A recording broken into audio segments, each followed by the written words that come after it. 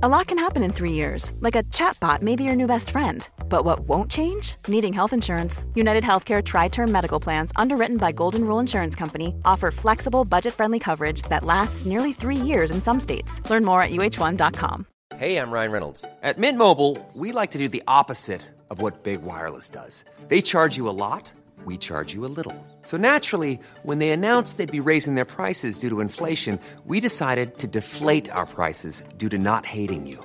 That's right. We're cutting the price of Mint Unlimited from $30 a month to just $15 a month. Give it a try at mintmobile.com/switch. $45 up front for 3 months plus taxes and fees. Promo rate for new customers for limited time. Unlimited more than 40 gigabytes per month. Slows full terms at mintmobile.com. Hi, I'm Daniel, founder of Pretty Litter. Cats and cat owners deserve better than any old-fashioned litter. That's why I teamed up with scientists and veterinarians to create Pretty Litter. Its innovative crystal formula has superior odor control and weighs up to 80% less than clay litter. Pretty Litter even monitors health by changing colors to help detect early signs of potential illness. It's the world's smartest kitty litter. Go to prettylitter.com and use code ACAST for 20% off your first order and a free cat toy. Terms and conditions apply. See site for details. Since 2013, Bombas has donated over 100 million socks, underwear, and T-shirts to those facing homelessness. If we counted those on air, this ad would last over 1,157 days. But if we counted the time it takes to make a donation possible, it would take just a few clicks. Because every time you make a purchase, Bombas donates an item to someone who needs it. Go to bombas.com/ACAST and use code ACAST for 20% off your first purchase. That's bombas.com/ACAST, code ACAST. Millions of people have lost weight with personalized plans from Noom. Like Evan, who can't stand salads and still lost 50 pounds. Salads generally for most people are the easy button, right? For me, that wasn't an option. I never really was a salad guy. That's just not who I am. But Noom worked for me. Get your personalized plan today at Noom.com. Real Noom user compensated to provide their story. In 4 weeks, the typical Noom user can expect to lose 1 to 2 pounds per week. Individual results may vary. Hi, I'm Daniel, founder of Pretty Litter. Cats and cat owners deserve better than any old-fashioned litter. That's why I teamed up with scientists and veterinarians to create Pretty Litter. Its innovative crystal formula has superior odor control and weighs up to 80% less than clay litter. Pretty Litter even monitors health by changing colors to help detect early signs of potential illness. It's the world's smartest kitty litter. Go to prettylitter.com and use code ACAST for 20% off your first order and a free cat toy. Terms and conditions apply. See site for details. The following is a presentation of the Force Center podcast feed.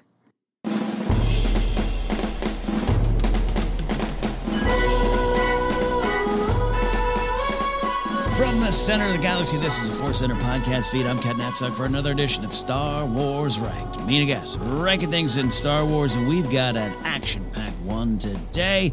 Joining me for this action is Joseph Scrimshaw. Hey, I am so excited to be here and hang from some cliffs with you. Yes. So this is interesting. We are doing our favorite action sequences in Star Wars.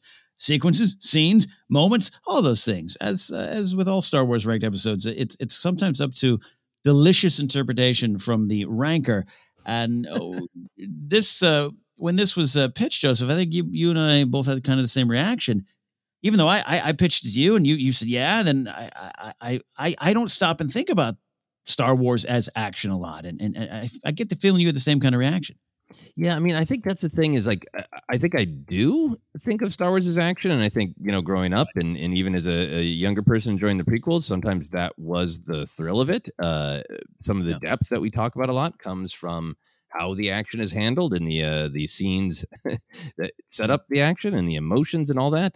But I think for me, it's something I maybe been thinking about a little bit more because we've been talking so much about the depth and the ideas that I always want to appreciate too, that, it's an adventure serial. It's thrilling. It's action packed. And, want to be sure to take the time to celebrate the action too. Yeah. And when I say we don't think about action, I think as we've taken this Force Center journey and just more content. Yeah. We love digging in deep, and we talk about the things that we connect to. And a lot of these things we're going to list, a lot of these sequences go back to our childhood memories of it there. But yeah, it's fun to break it down and just think about the thrill ride portion of Star Wars, the action adventure serial like we talk about here, the whiz bang zoom, pew pew pew, all those things. It's so prevalent and they're also powerful. So we're going to dive in deep. We'll slide on the surface. We'll have a lot of fun with these sequences here. So let's just start diving in here, Joseph. We work our way 5 to 1, and I'll say this. Action to us, we left it to interpretation. That space fights, fist fights, daring escapes, lightsaber duels, they're all on the board for what we're going to talk about here today. So, Joseph, dive on into your number 5. Yeah. No, this was really interesting when I put the list together because I was so excited that we left it wide open to everything you listed, chases and dog fights and punch fights, kick fights. There's some kicking in Star Wars. And I ended up grabbing a lot of sort of confrontations, a lot of duels, but then also some big fun chases and explosions and things too. So the beginning of my whiz bang, my whizzing and banging. My number 5 is one that I do end up talking about a lot because it is so central to my love of this movie, and my love for it has just not abated over all these many years, and that is the Maul and Kenobi fight in The Phantom Menace. There's a lot of great action in Phantom Menace.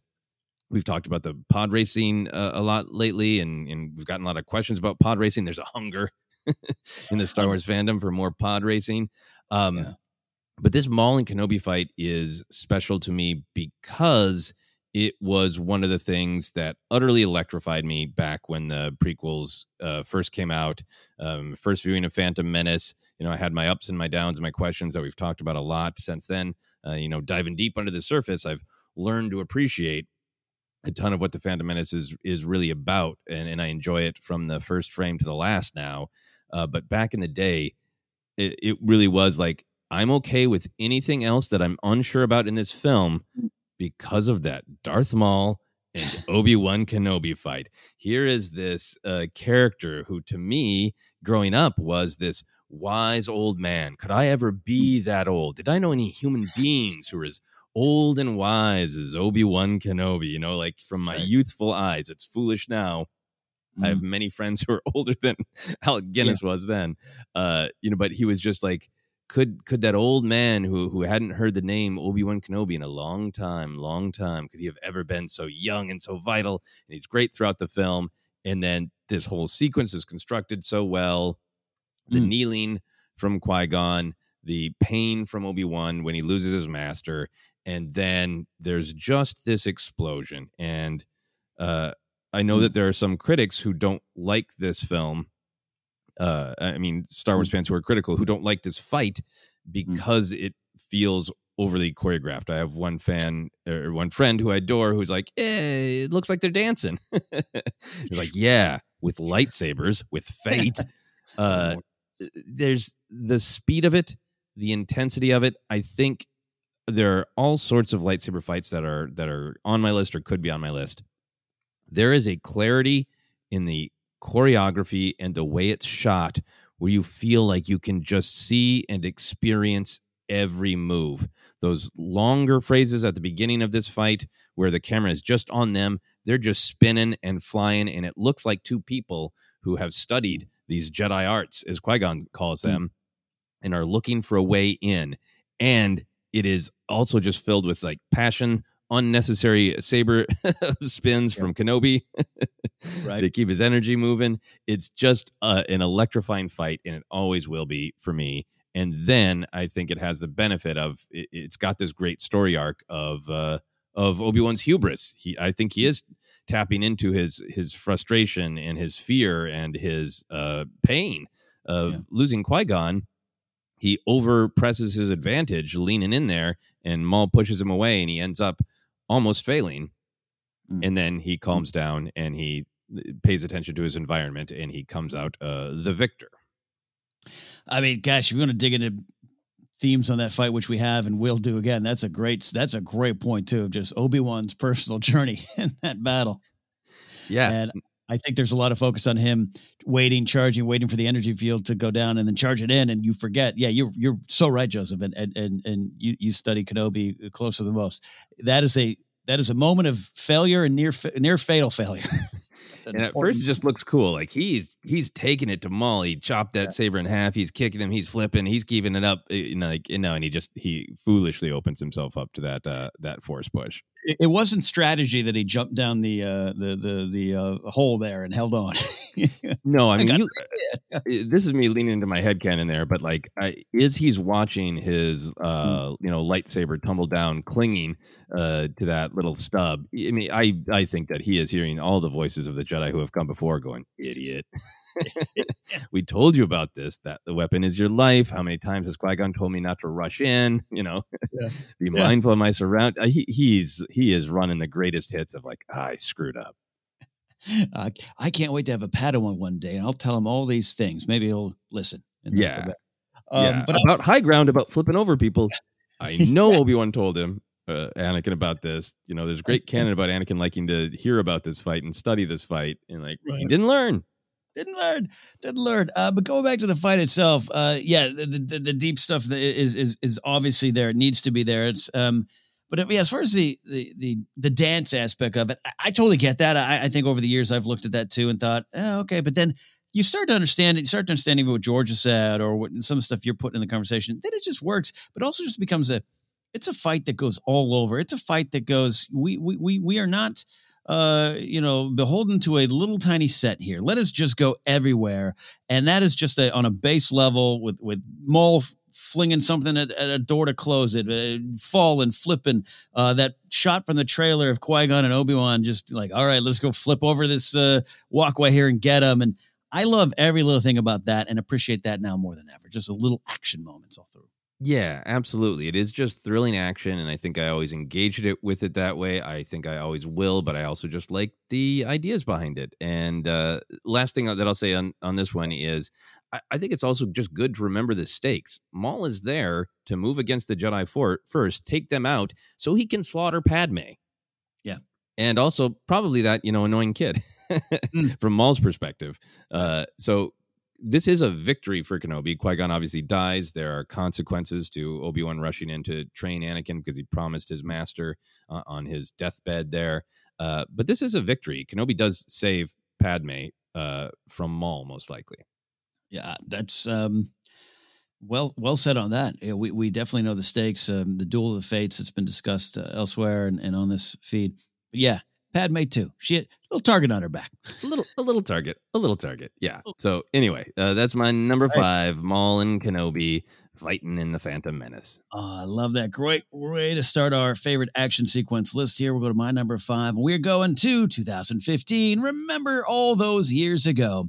We all settled into a theater and sat down to watch The Force Awakens, and Star Wars was coming back. And one of the first big action sequences, we got some cool stuff up top, but the big first real action sequence was my number 5 choice, Poe Dameron and Finn, FN2187, escaping the Finalizer. Yes, this is from the moment where Finn comes in and says, Ren wants the prisoner.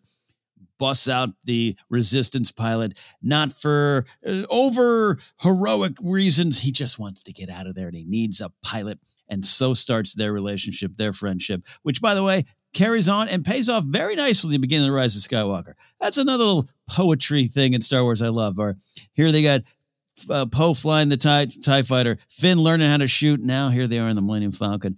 Poe knows his way around it. Claude's there as well, of course, and Chewie. But, Finn is just cool, calm, collected in the back, in the gunner seat there. So I love all that about it. And for me, Joseph, this was the thing. This was like, all right, the tension I felt the first time I'm watching this, 2015. Oh my gosh, Star Wars is back. And every little beat, every little dialogue, Lor San Tekka, Kylo Ren, everything, the way the set looked, I was judging or worried or tense of, please, I just want Star Wars to be back, right? I just want this to work. And this was the sequence that was like, we got it. Star Wars is here. The whiz bang, the pew, pew, pew, all those things we do love and that are so important. And this felt like Star Wars. The actions, the identity, Finn getting his name, all those kind of things that their relationship forming are so important to the sequence and what makes it stand the test of time. But it was just fun. And I had someone criticizing the film, and this is about a year or two after, and he big Star Wars fan, I just don't like this era, which, by the way, perfectly fine, right? But he said that, and he specifically brought up the sequence, and he said, it's just, you could totally tell they were just trying to sell a video game with that sequence. And I said, well, then I'm buying that game. This is fun and this is Star Wars. So that's why I start my list with Poe and Finn escaping the finalizer.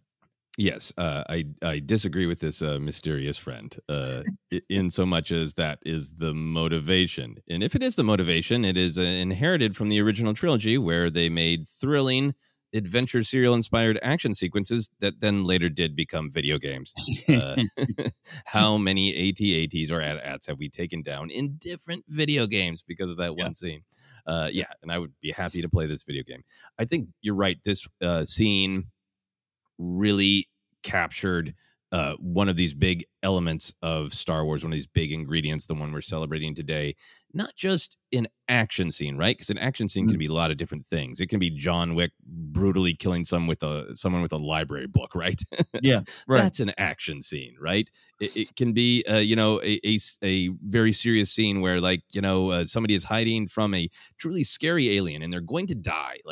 Action scenes can be lots of different things. The specific kind of action scene that has always been such a tradition of Star Wars is one that manages to balance the tension of actual danger with this camaraderie that comes out of danger, with this this personality and this humor of well, if we're going to be fighting for our lives, we should try to have a sense of fun about it.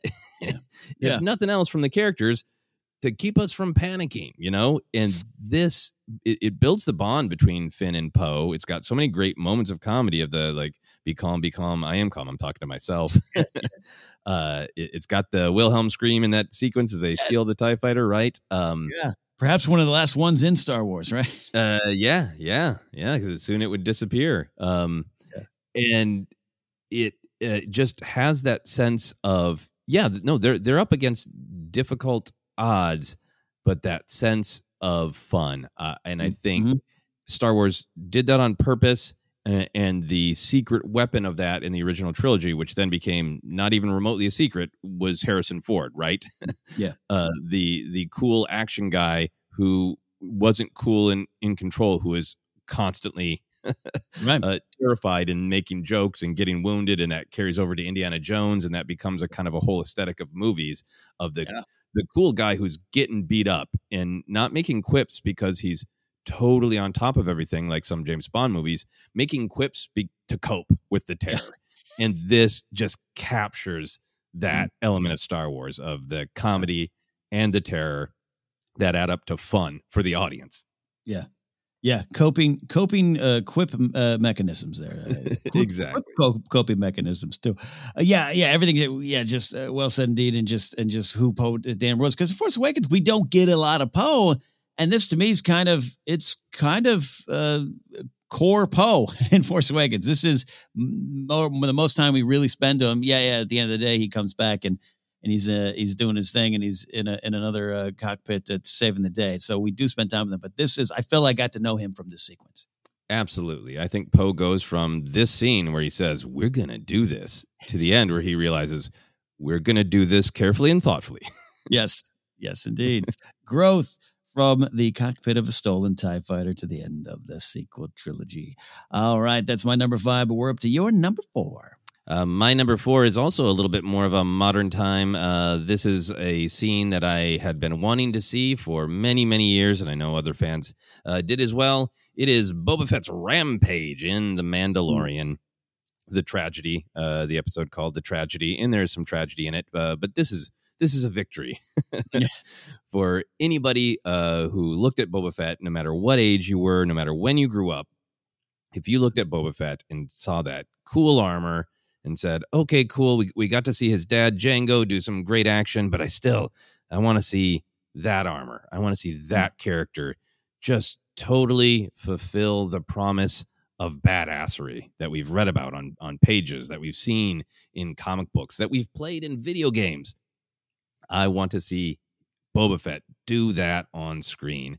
And I think this episode of Mandalorian just so thoroughly paid that off. And I'm talking both the pre-armor and the post-armor. There's this is a whole big action sequence, right? There where we got things going on High stakes for Fennec Shand, high stakes for Grogu, and for Din trying to comprehend anything Jedi related in this scene.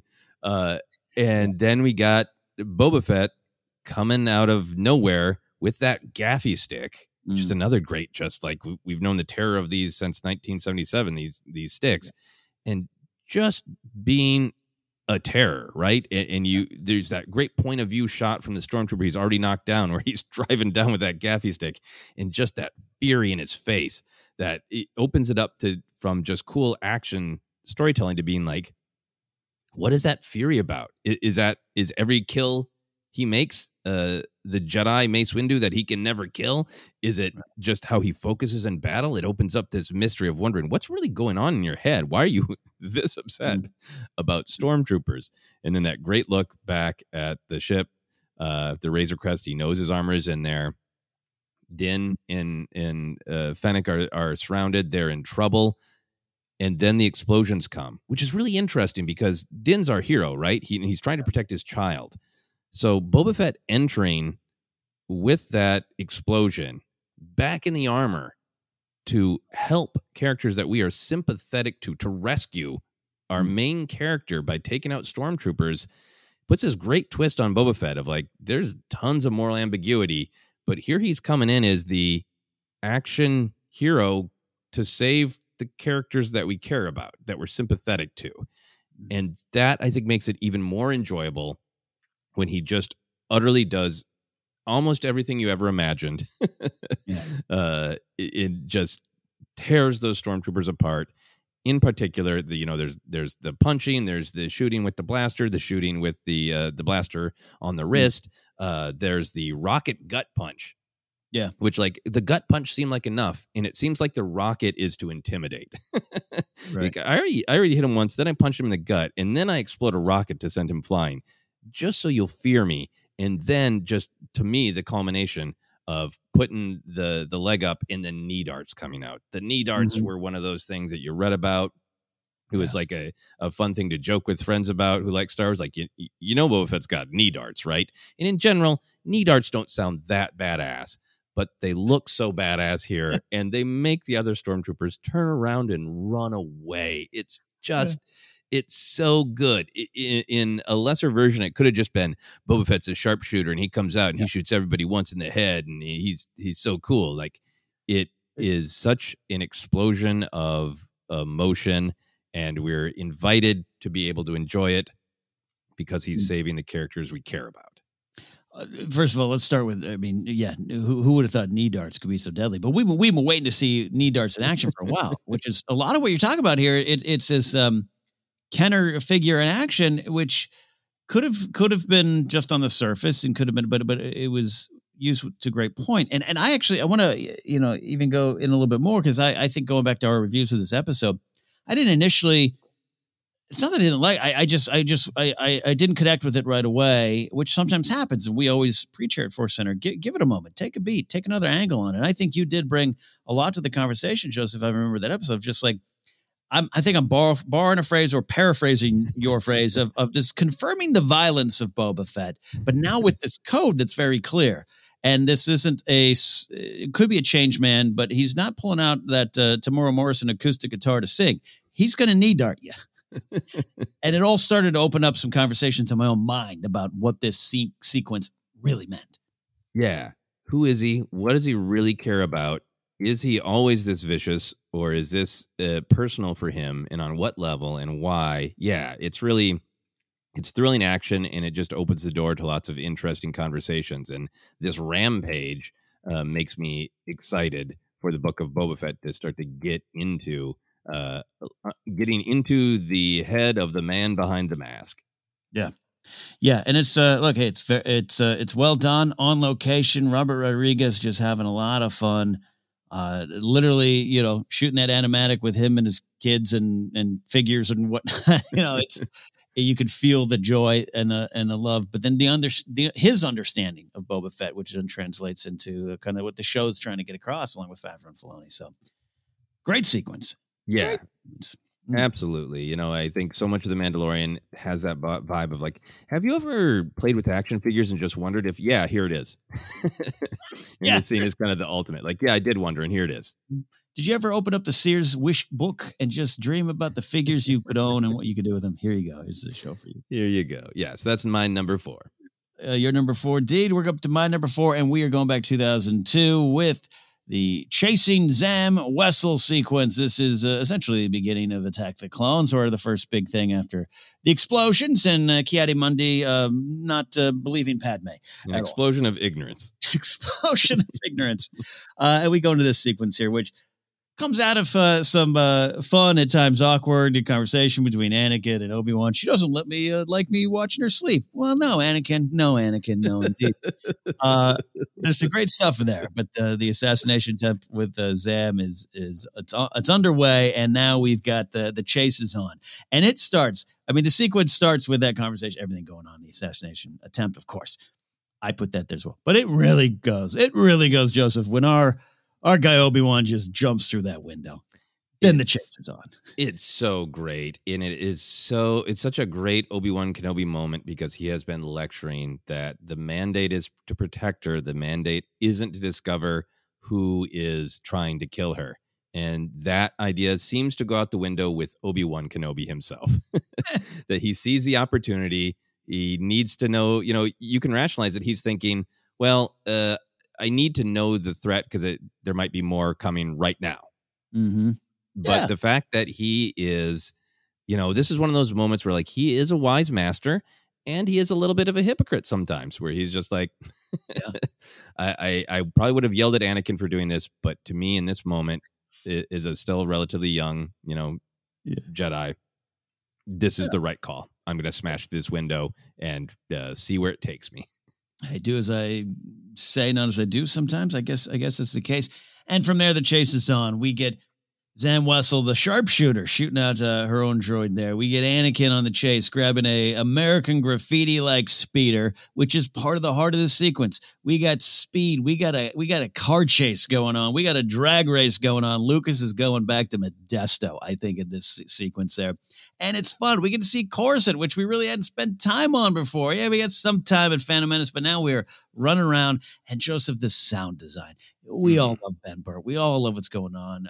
And I think this sequence has some of the best just sounds of chase action in the city. And I love everything through it here. And you got the big trailer moment, which I remember we had seen, Anakin jumping out. And I hate when he does that. You got some fun banner, works for some people, works for others. But when you put it all down here on the map of this sequence, I love everything about it. And it's fun. And it ends with a great crash. It ends with Anakin and Obi-Wan going into a bar, which I always knew Obi-Wan was going to do. I told my friend, I nudged him. I'm like, see, so it's just a fun sequence and a way to really get that movie going. Yeah, and a surprise with seeing our Claudite bounty hunter, Zam Wesell. The kind of changeling thing is something that we hadn't really seen on screen in Star Wars, so that was fun and new. It sets up the lightsaber back and forth really well. Yeah, and one of my favorite shots is, Obi-Wan has been waiting for Anakin to catch up with him, and there's that great banter of like, I was trying to find a speeder I really liked, and then Obi-Wan's kind of response to that is, I'll go catch his lightsaber that he dropped again. He catches me, I catch his lightsaber. That's our relationship. Yeah, and all through, and the shortcuts, I think, all those things, and riding through kind of the works part of Coruscant. So, whether or not they're actually in the works, I know it might be up for debate, but they're just going in the industrial section, the power couplets. It's just, that's a fun sequence. And again, George knowing what he's trying to do, it sets up things that you go into Anakin and his skills, you can break it on down, but man, I just can't help but think of George going, yeah, we're going to get a couple of 57 Thunderbirds here, and we're going to race. We're going to go. Yeah, it is a ton of character building and world building that happens in this awesome chase. Your list, Ken, I always like your list, but your list this time when you sent it to me, I was so thrilled because like so many of the things that I had to leave off my list were on yours. So I'm thrilled. Yeah, no, and vice versa. And I will tell you, I'm looking at my list and it's like there's a lot of speed going, a lot of racing, a lot of chasing in my list, and I don't do that at all. I don't. I drive nice, slow, and steady. Yeah, that's not me. So maybe there's a little bit of me getting whisked away, and the escapism of these sequences for me as a Star Wars fan might be there as well. Yeah. Well, let me ask about that. So is that because you're a cautious, law-abiding citizen, or do you feel no need for speed? Do you not want to go fast? I do like to occasionally. So part of the reason, because I've been told by some friends, they'll get in cars with me, they're like, you kind of drive slow. And I'll argue, I got a couple speeding tickets to throw up against that theory. I am when it comes to time and travel, I'm a relatively well-planned individual down to sometimes the minute. We will be there at 6:23 and we pull up at 6:22 and 59 seconds. So I think a lot of times I'm not in a hurry, right? Like it's just like I'm where I need to be. But you know, it's an older car now. I got the 2002 Mustang. The top can go down. I look like a man having a middle-age crisis 20 years ago. But I'll get on the freeway and I'll pretend to be a spaceship. I'll even pretend like I'm talking to Home One and Akbar, and I'll crank it up a little bit every now and then. So it's not I'm opposed to it, but I think that might be what I'm drawn to, a little bit of the chaos of the situation here, a little bit of things I don't fully understand. Some scenes we're going to talk about later, just they're exciting to me. They're tantalizing, but they're also scary to me. And there's something I'm pulled in by the that kind of aspect, the uncontrolled nature of the chase. No, that is great analysis of the actual movies and television shows, but also of yourself. Hey, I'm trying. I want to see you on the freeway there, zipping along, saying, "We got some Priuses in sector MV7." Oh, those are usually TIE fighters, and then I'll be like, "All right, slow down." We might have some, what would be the law enforcement equivalent? I guess you could say patrol stormtroopers from Corellia are in the area. Yeah. That's my number 4. Chasing Zam Wesell from Attack of the Clones. We're up to your number 3. Well, my number 3, we're going to stay in the chase zone. And I think, in general, I'm a relatively cautious person. But I am drawn to speed. I have made some reckless choices in my life on bicycles, in my Ford Fairmont for sure. Some moments I'm not entirely proud of, but they were good coming of age moments where I realized, you shouldn't bank off of a snowbank on a narrow road just to see if your car can take it. That's no. So I think some of that is Star Wars. I think the chase is a little bit of the sort of coming of age story that happens so much in Star Wars, just in like one sequence, right? Of like, you're kind of taught to be slow, be careful, don't lose your lightsaber, right. All the things that we're taught. And then going fast is that like, but can I keep everything under control? You know, and it's just kind of a metaphor for going out there and taking risks. And a lot of times what we're seeing in these chases are, characters who kind of have to because they're in a chase. So anyway, all of that is to say, for my number 3, I have 2 chases that I'm combining. I'm calling this entry Asteroid Poetry. I needed to include both of these. It is the Falcon chase in Empire and the Jango chasing Kenobi in Attack the Clones. I think there is a lot of poetry in Star Wars, good, bad, or otherwise. People make fun of that quote. I think the actual repetition of ideas and images and motifs is really important to what makes Star Wars what it is. Right. And this asteroid thing is a very literal, physical one in these 2 middle chapters. But I think they've got a little bit of a similarity in their DNA of what's thrilling about them. That Falcon chase in Empire, I'm talking about the scene is only about 3.5 minutes long. I watched it this morning from when we catch up with the Falcon after it's left Hoth. And it's Han doing the great spinning. I can still outmaneuver them, forcing the Star Destroyers to slide together, have their alarm go off. So it's got all this roguish. I'm driving a beat up old vehicle, but I know a bunch of tricks. These, jackasses with their rigid, large technology don't know. The whole thing is I got tricks they don't know, right? Yeah. And it's this such a great example to me of that. Specifically adventure serial, specifically cliffhanger energy of you think the problem is this and you think it couldn't get any worse, but now it becomes an entirely different problem. Yeah. The great scene where he is going to try to fix the hyperdrive real quick while being shot at by TIE fighters. One of my favorite lines when he just mutters to Chewie, I don't know how we're going to get out of this one. He says, all the honest things Han says in Empire are always said quietly and then immediately covered by bravado. And I love it. And then something hit us that was no laser bolt. And then into the totally bonkers. Yeah, no, I'm going into the asteroids, right? I mean, this is just classic Daredevil doing something risky because, as Han says, well, they'd be crazy to follow us, right? It's got the classic never tell me the odds, and the whole thing is sold by how much both Leia and 3PO are like, this is a terrible idea. So it's got the fun, it's got the actual stakes, and it's just got that great escalation of out of the frying pan into the fire. It's an all timer for a reason, and all that Han stuff you're saying and pulling out of is of course is probably maybe the meat of the sequence. But the action, and as a young kid watching this, I remember seeing a commercial for Empire Strikes Back, maybe on TV or something like that, because this would be about 84, 85, and they showed the sequence. They showed the TIE fighters exploding, right, and when they go in the little canyon there on the large asteroid, and I just remember as a kid just thinking, I'd already seen the film, but it was just like, I love Star Wars. I don't know what about it. Those poor TIE fighter pilots, maybe make better choices in your career. I don't know. But I just remember thinking, I just love that. Oh, the music. And I'm 8, I'm 9. I don't know what the deep themes. All these things about Han. I just know he's got a cool jacket and those TIE fighters exploded. It was the best thing ever.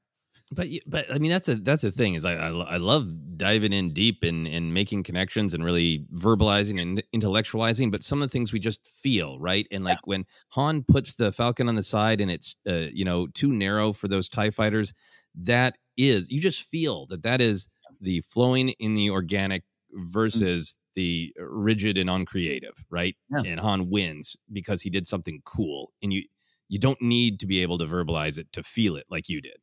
Yeah, no, you can just cry into your hands as a 9-year-old because it's so cool. Yeah. But then that's the thing, and Star Wars continues to reward you as you go into it, and you find all the things that were there and are there and continue to be there, and it just makes it even more exciting. That's why we get so geeked up talking about this stuff. So yeah, it is so much fun. And then to stretch my list here, I included the Kenobi and Jango Fett in the asteroid field. I grew up with Empire. The asteroid field was to me sort of like this is a prime example of what an action scene is, what it should be, what a thrilling adventure scene should be. So when they're heading into the asteroid belt, I was like, okay, what's this going to be like? And it's very different filmmaking, right? It's very different storytelling. It's a very different situation. And I think that's what I really appreciate about it. It has the thrill, much like the Boba Fett Rampage, of another thing I grew up with, which is Slave One, incredibly cool looking ship. Boy, would I love to see it in action. And this has one of your very favorite things in it, the seismic charges. Talk about Ben Burtt. Between the seismic charges and the sound of Slave One's blaster, this is just like Ben Burtt going to 11, right? He's owning this scene. There's so many just cool sights and sounds. And it's got all that sort of that thrill of this is dangerous, deadly, fast. And then it's got this great contrast of this entirely different energy where this isn't Obi-Wan being sort of reckless and cool with Han, like this is a half thought out idea, but at least nobody else would think of it because it's such a bad idea. Right. This is, I'm just trying to do my job, and what a pain. What a pain. I love the energy in this scene. Just that like Obi-Wan forgot to fill out a TPS report and he has to do some extra work, right? It's like the blast. This is why I hate flying. Yeah. It's just such a great mood of this is that moment where it really locks in, where you see Obi-Wan do daring things like smash through the window to find out who is trying to kill Padme and make sure that she's safe right now. Yeah. But this is why he's a Jedi. He does not crave action and excitement. He's just trying to do his job. And lucky for us, his job includes amazingly cool seismic charges and being shot by Jango and Boba Fett and flipping around asteroids impossibly fast in a cool Jedi starfighter. Obi-Wan's energy is me being asked to do a food run at an office. Like, I hate this. Dude, don't give me yours. I'm not making 6 sandwiches. I'm not doing it. I'm not doing it. Yeah. Blast, this is why I hate placing the takeout order. All right. But it's so true. It's a different energy than most of the other sequences in Star Wars. I'm trying to think of other ones, and they might involve Obi-Wan as well. But just this one as well. This is why I hate flying is a repeated joke, whatever. But you're right. That energy, I've never really focused on that. It is kind of this like, God, beep, what am I doing? This is my assignment. I'm just doing it. And, I rewatched this scene this morning too. And I know that, this is some of the moments where people aren't sure about Boba Fett doing the laugh and that. But I don't know. There's just something about Attack the Clones where it really does feel like Lucas and Ben Burtt too, who both have such a love of the adventure serial aesthetic, just going all in. And I love it.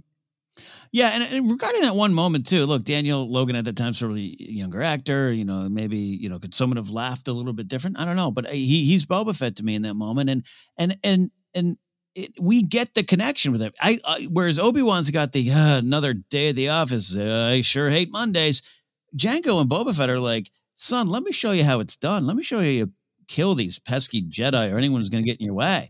You talk about the violence of Boba Fett later on. We obviously see where it comes from, and just not just with the genetics, but just the environment he was raised in. And there's something, I don't want to say it's sweet, but I feel the connection now more than ever than I did back then.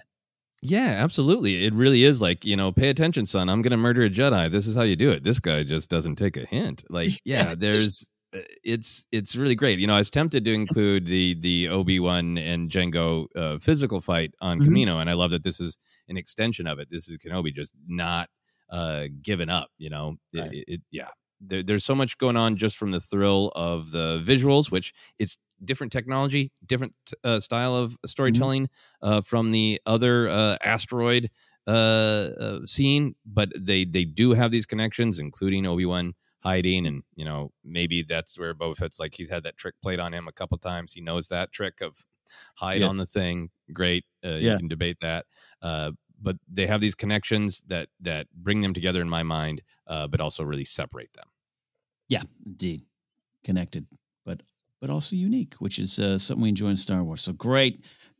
Sneaking in two, that's totally fine, because I think I'm going to do it a little bit here, Joseph. My number 3 is the escape from Kessel into the Kessel Run. I know, not everyone loved that Kessel Run. It's not what you dreamed about for 30 plus years. I understand, and I might have been there too, except for it was just so damn fun. But for me, it does start with just the entire escape sequence, the uprising, and the drama, the things we learned, the loss of L3, everything that's going on in there. But down to the little moments, too. One of my favorite little moments is Kira, Emilia Clarke, running down, seeing the problem, grabbing a grenade, tossing it, and doing that little clap, like, come on, let's go. It's just one of my little favorite moments. It's endearing if you're a fan of Kira, but it was kind of so real and just real and raw and in the moment, and also a little victory within a series of needed victories. So all those little moments I'm drawn to it. And even though we got an idea that they're going to escape, we maybe couldn't predict L3's death, but we got an idea that, okay, once this is the Kessel Run, things are probably going to turn out okay, because we know Han and Chewie are okay. Like, you could play it that, but it's, again, what you learn about the characters and what you see in Han taking over, because Lando is hurt, making the decisions and seeing him just like, figuring out, but also I have a good feeling about this. I love that moment. It works for me. And it's fun, and it's edited well, down to Tobias Beckett running the back and like slipping and falling and trying. And now, all those little things. It's big time action. And we learn about the characters, which is valuable. And it gets my heart racing, it's fun. Whether or not I know the end, whether or not I like every decision, it doesn't matter. My heart is racing, and it's fun. And I'm rooting for these characters from the escape to the run. Yeah. No, I mean, in that asteroid chase and Attack the Clones, I was pretty sure neither Obi-Wan Kenobi or Boba Fett would die. Like, for me, life and death stakes are not always what's thrilling. It's if the characters feel like it's life and death stakes is what's thrilling to me. Yeah.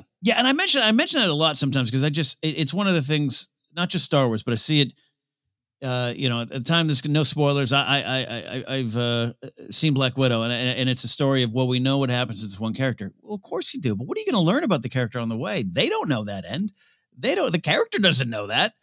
So what are you going to get out of those moments? And I love diving in these character studies. And this is a movie that's a character study of young Han, but it all starts to come together in the sequence, and the confidence he gets from this sequence too. Yeah. It barely works out, but hey, just like in the beginning of the movie, he got stuck. They got wedged in that alleyway he thought he could get through. It's the same thing. It's kind of a monster in a giant space storm cloud, but he's going to get through it, and this is going to work. And hey, it does, and that keeps him going for probably the rest of his days. Yeah. Oh, you were saying so many great things, and I think we should maybe even come back at a future episode, future time, and kind of talk about how we process stories, because I think there is a lot of maybe it's just changing perceptions of entertainment, but there can be a lot of like the value of a story is what happens next, and Star Wars is a place that always challenges you on that, because it often jumps back into the younger parts of lives that we know how they end. Hello, Obi-Wan and Maul, who both died on their first appearance. Anyway, man, I'm so glad you included this scene. It is so great. There is all the great emotional stuff. This is the moment where Chewie really looks at Han and goes, I see who he really is, because he went back to help somebody.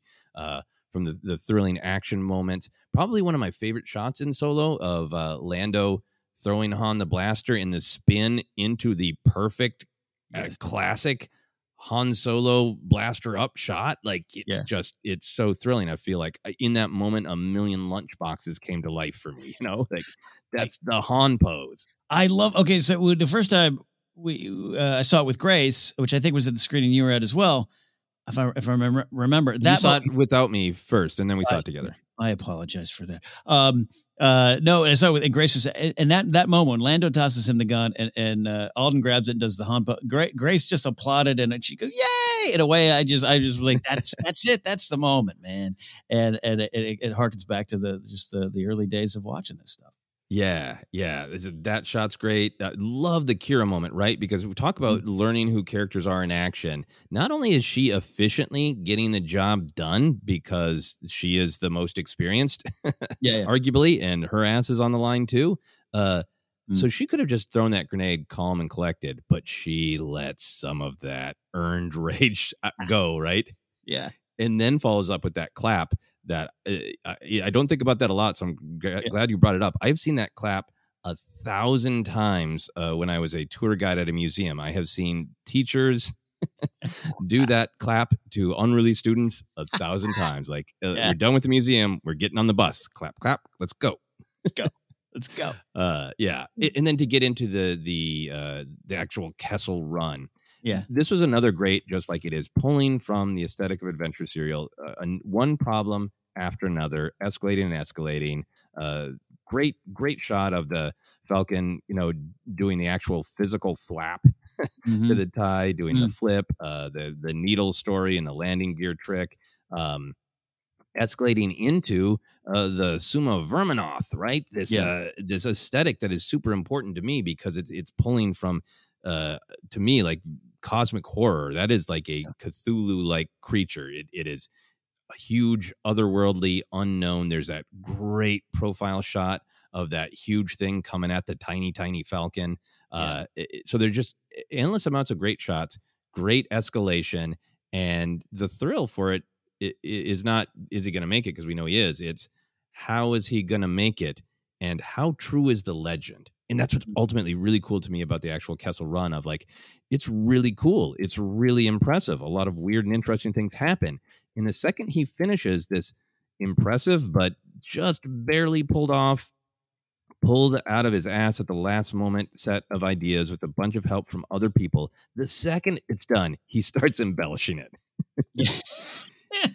And we got to see the truth, and the legend grows and grows and grows until it becomes this, this rote thing that's shared throughout the galaxy, and people are getting wrong in trivia contests like Rey does in The Force Awakens. 14 parsecs.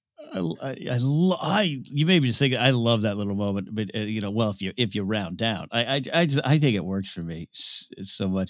Now everything, man, we really gotta going. And just even, I'm thinking about that Kira moment. I love it for a lot of reasons, but then it works for me in the theme of her. Some of the big lessons. The earned rage is one thing. I think you're very right about that. But her just going, we're not here to win. We're here to survive in this moment. Here's how you survive. Now we're on to the next challenge. It's so Kira. It's so what the character does.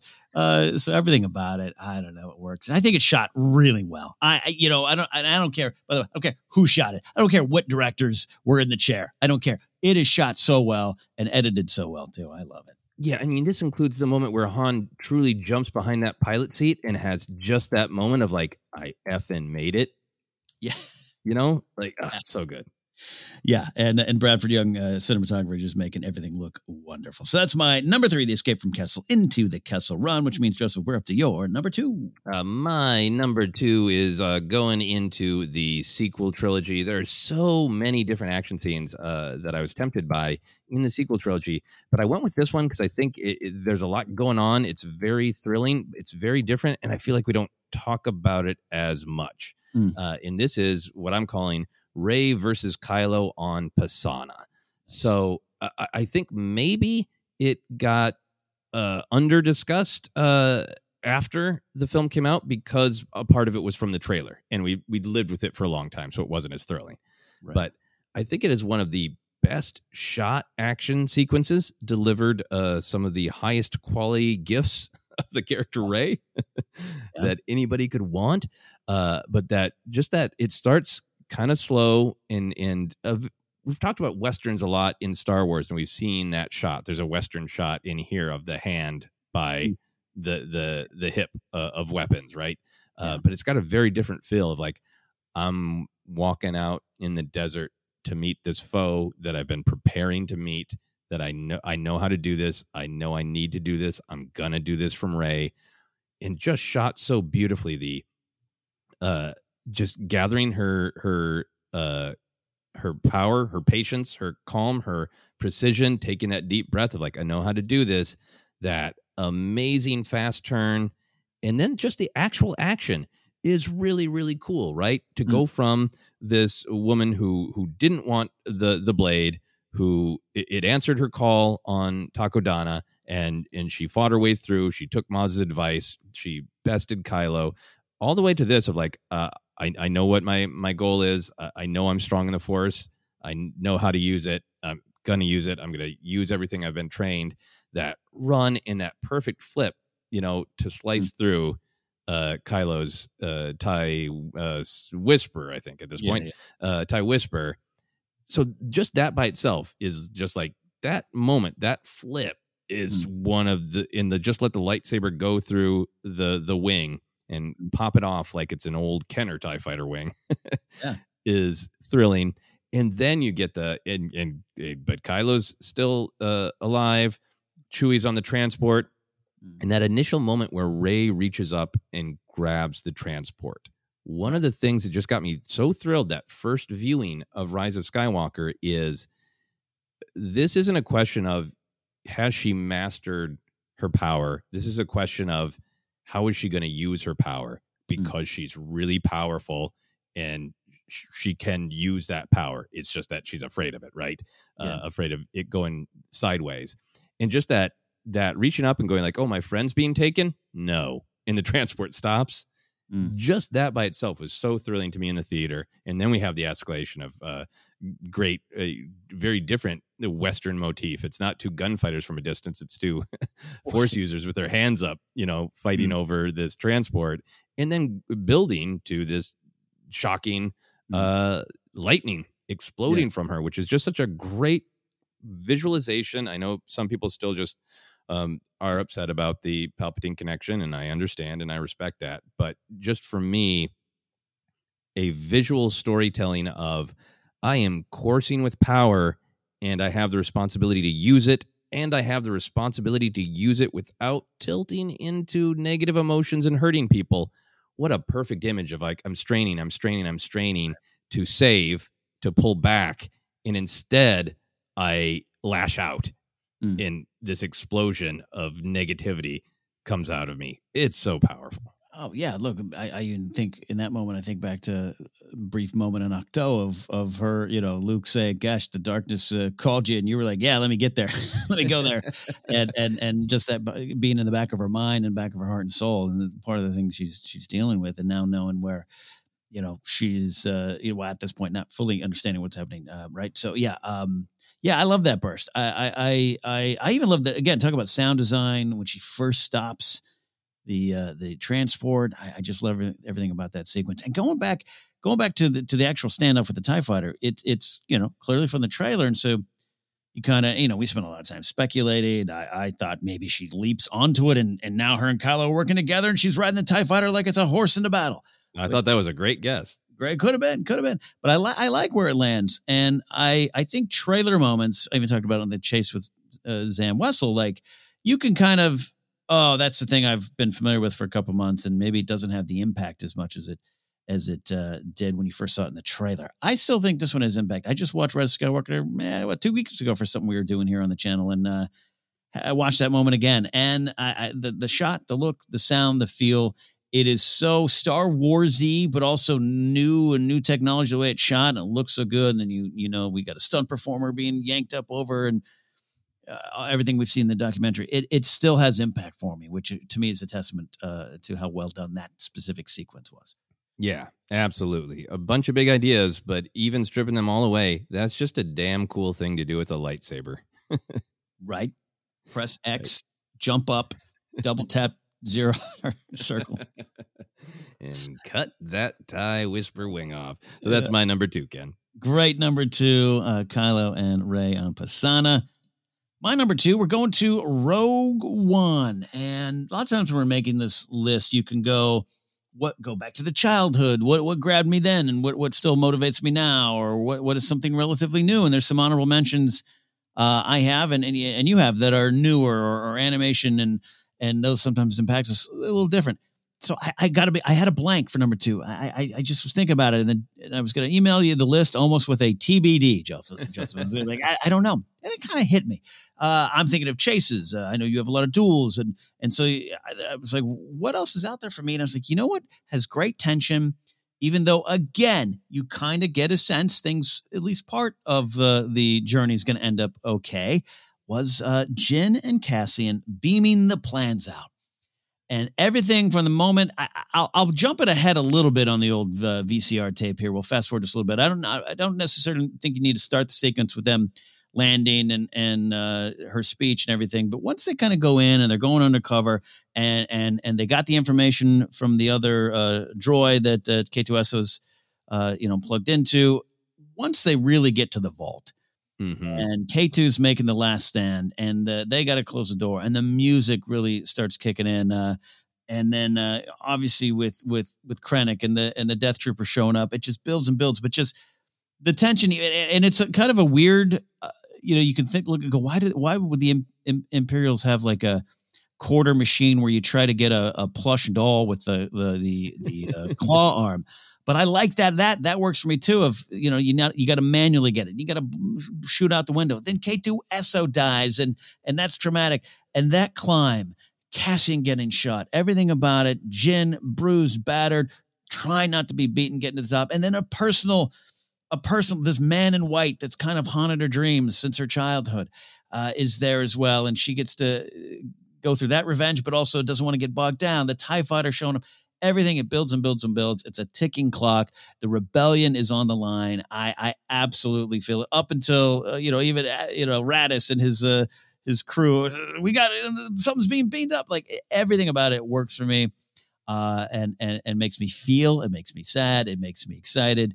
And it's just a wonderful sequence that I think deserves the action sequence title. Yeah, no, I really agree. I'm so glad that you put this on the list. I played with putting on my list the third act of Rogue One. Right. That seemed like it would take us maybe a little too long to talk through. But yeah, you could pick out a bunch of different beats in Rogue One. It's really cool that you highlighted this one, because I think this is another one where the action is great. The tension is really high. It's an action scene that's got action in it, but it's also just got the tension of they need to finish this strange mission. And, yes, they're probably going to, but how? How are they going to be affected? Who else is going to perish? There's so much tension in this specific scene, and in some ways, it's the heart of the story, right? Because it's finding the plans in the Empire's Denny's toy machine. Totally. Which I absolutely love that you describe it that way. I think just the way Star Wars engineering works is it gets vetoed unless it looks cool. That's just the reality of the galaxy. Like nothing purely functional. It has to look cool. So they're going after the plans, which are like the very meaningful MacGuffin of the film. The physical symbol of this kind of baton of hope. But it's also bringing together all of the core issues really in this scene, right? Because it is about Jyn's relationship with her father. It is about Jyn and Cassian, who had kind of seen the rebellion from different points of view, truly coming together and willing to sacrifice anything for this specific mission. And then on top of that, it's just got the great moments of actual action. The leaping onto the tower of plans, and the pivoting away from Krennic firing, and one of the shots in Rogue One that I just really like for some dumb reason is just Jyn clipping the plans to her belt. I think it's because it just feels to me like action figure and accessory. Yes. And just like how, like, out of everything going on in this amazing third act, that's one of the things that makes me most nervous of like, but what if the plans fall off your belt, Jyn? Right. Yeah. But yeah. Oh God, that's a great little moment. Yeah. There's so much in there. And then ending with this kind of emotional confrontation of the Urso family facing off against Krennic. Yeah, and along the way, everyone's dying, right? Because this sequence, I understand, it cuts back and forth into other things. So we're just, pulling out this getting the plans out here. But, you're seeing other characters die. You're seeing their stories come to an end. You're seeing everything move forward. And so it just adds to I won't even say the tension, but just the importance of what they got to do. But along the way, little things, what you talk about, this little funny moment you like, I love, and it's sad, but I love K2SO pleading and saying, climb, gotta climb. It's so powerful for me. I love K2SO, but I was gonna say I love the death of K2SO, but it has great meaning and what it means for him and choice over programming, all those kind of things, but just it adds something, it adds desperation to it. And it just, that delivery of the line, Alan Tudyk doing a great job there, and the way it works and the sadness behind it and the weight of him knowing, I'm telling you to climb and I got to die so this can happen for you. Gosh, it gives me those nerd chills, those Star Wars chills of emotions and excitement and enthrallment in these fun little moments. Oh, that is a great call. I think I have appreciated that moment, but I've never really pulled it out and thought about it the way you do, because I think I'm mostly just kind of in the same headspace of K2SO when I watch, and I'm like, climb. Secure the plans on your belt, climb. Click. I have not pulled out the depth of emotion in that delivery. I think that's a great call. Yeah, it's the little things. Hey, I'll even say this. Even the Death Trooper gets shot and falls, and you just hear his Death Trooper garbled scream. Yeah, look, my whole action list could just be, we could do a ranked of people falling from high places. That would be a great Star Wars rank. Yeah, we should. Yeah, Star Wars rank the best droid falls in Clone Wars.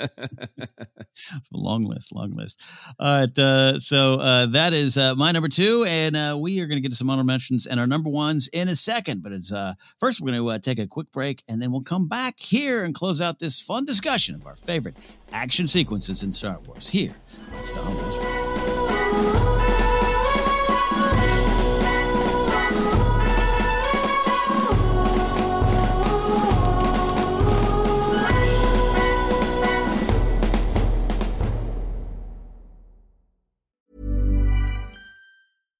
If you're looking for plump lips that last, you need to know about Juvederm lip fillers. With Juvederm Volbella XC and Juvederm Ultra XC, your lip look, whether it's subtle or bold, can last up to 1 full year with optimal treatment and no additional maintenance. Find a licensed specialist and see if it's right for you at Juvederm.com today. That's JUVEDERM.com.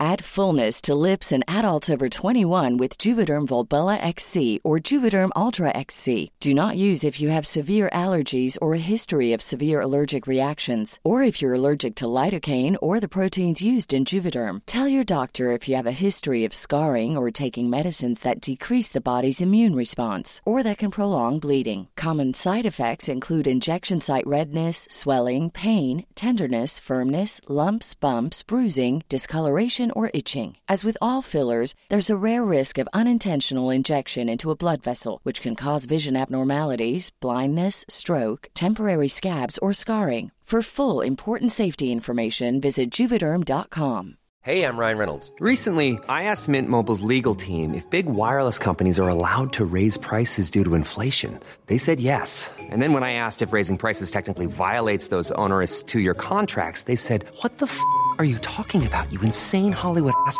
So to recap, we're cutting the price of Mint Unlimited from $30 a month to just $15 a month. Give it a try at mintmobile.com/switch. $45 up front for 3 months plus taxes and fees. Promo rate for new customers for limited time. Unlimited more than 40 gigabytes per month. Slows full terms at mintmobile.com. There's never been a faster or easier way to start your weight loss journey than with PlushCare. PlushCare accepts most insurance plans and gives you online access to board-certified physicians who can prescribe FDA-approved weight loss medications like Wegovy and Zepbound for those who qualify. Take charge of your health and speak with a board-certified physician about a weight loss plan that's right for you. Get started today at plushcare.com/weight loss. That's plushcare.com/weight loss. plushcare.com/weight loss. One size fits all seems like a good idea for clothes until you try them on. Same goes for healthcare. That's why United Healthcare offers flexible, budget-friendly coverage for medical, vision, dental, and more. Learn more at uh1.com. Quality sleep is essential. That's why the Sleep Number Smart Bed is designed for your ever-evolving sleep needs. Need a bed that's firmer or softer on either side? Helps you sleep at a comfortable temperature? Sleep Number Smart Beds let you individualize your comfort, so you sleep better together. J.D. Power ranks Sleep Number #1 in customer satisfaction with mattresses purchased in-store. And now, save 50% on the Sleep Number Limited Edition Smart Bed for a limited time. For J.D. Power 2023 award information, visit jdpower.com/awards. Only at a Sleep Number store or sleepnumber.com. Millions of people have lost weight with personalized plans from Noom, like Evan, who can't stand salads and still lost 50 pounds. Salads generally for most people are the easy button, right? For me, that wasn't an option. I never really was a salad guy. That's just not who I am. But Noom worked for me. Get your personalized plan today at Noom.com. Real Noom user compensated to provide their story. In 4 weeks, the typical Noom user can expect to lose 1 to 2 pounds per week. Individual results may vary.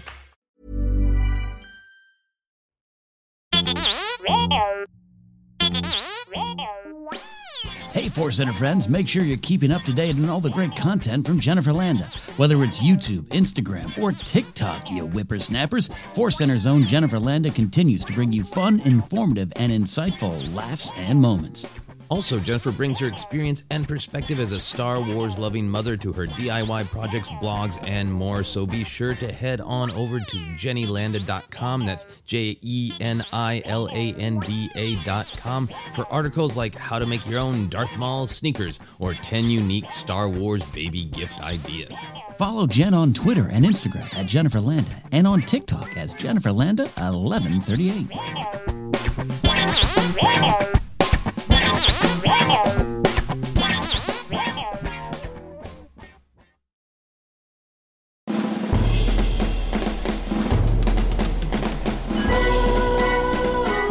Welcome back to Star Wars Ranked. Joseph Scrimshaw and myself are discussing our favorite action sequences in Star Wars. We've got a lot of lightsaber duels. We got ships chasing ships through asteroids. We got a lot of speed, a lot of power, and a lot of sacrifice, and a lot of big themes and self-discovery going through these moments. But now we have reached our number one. But before, as we often do here on the show, we're going to talk about some honorable mentions, moments that just quite didn't make our list. Joseph, what are some of the ones you have?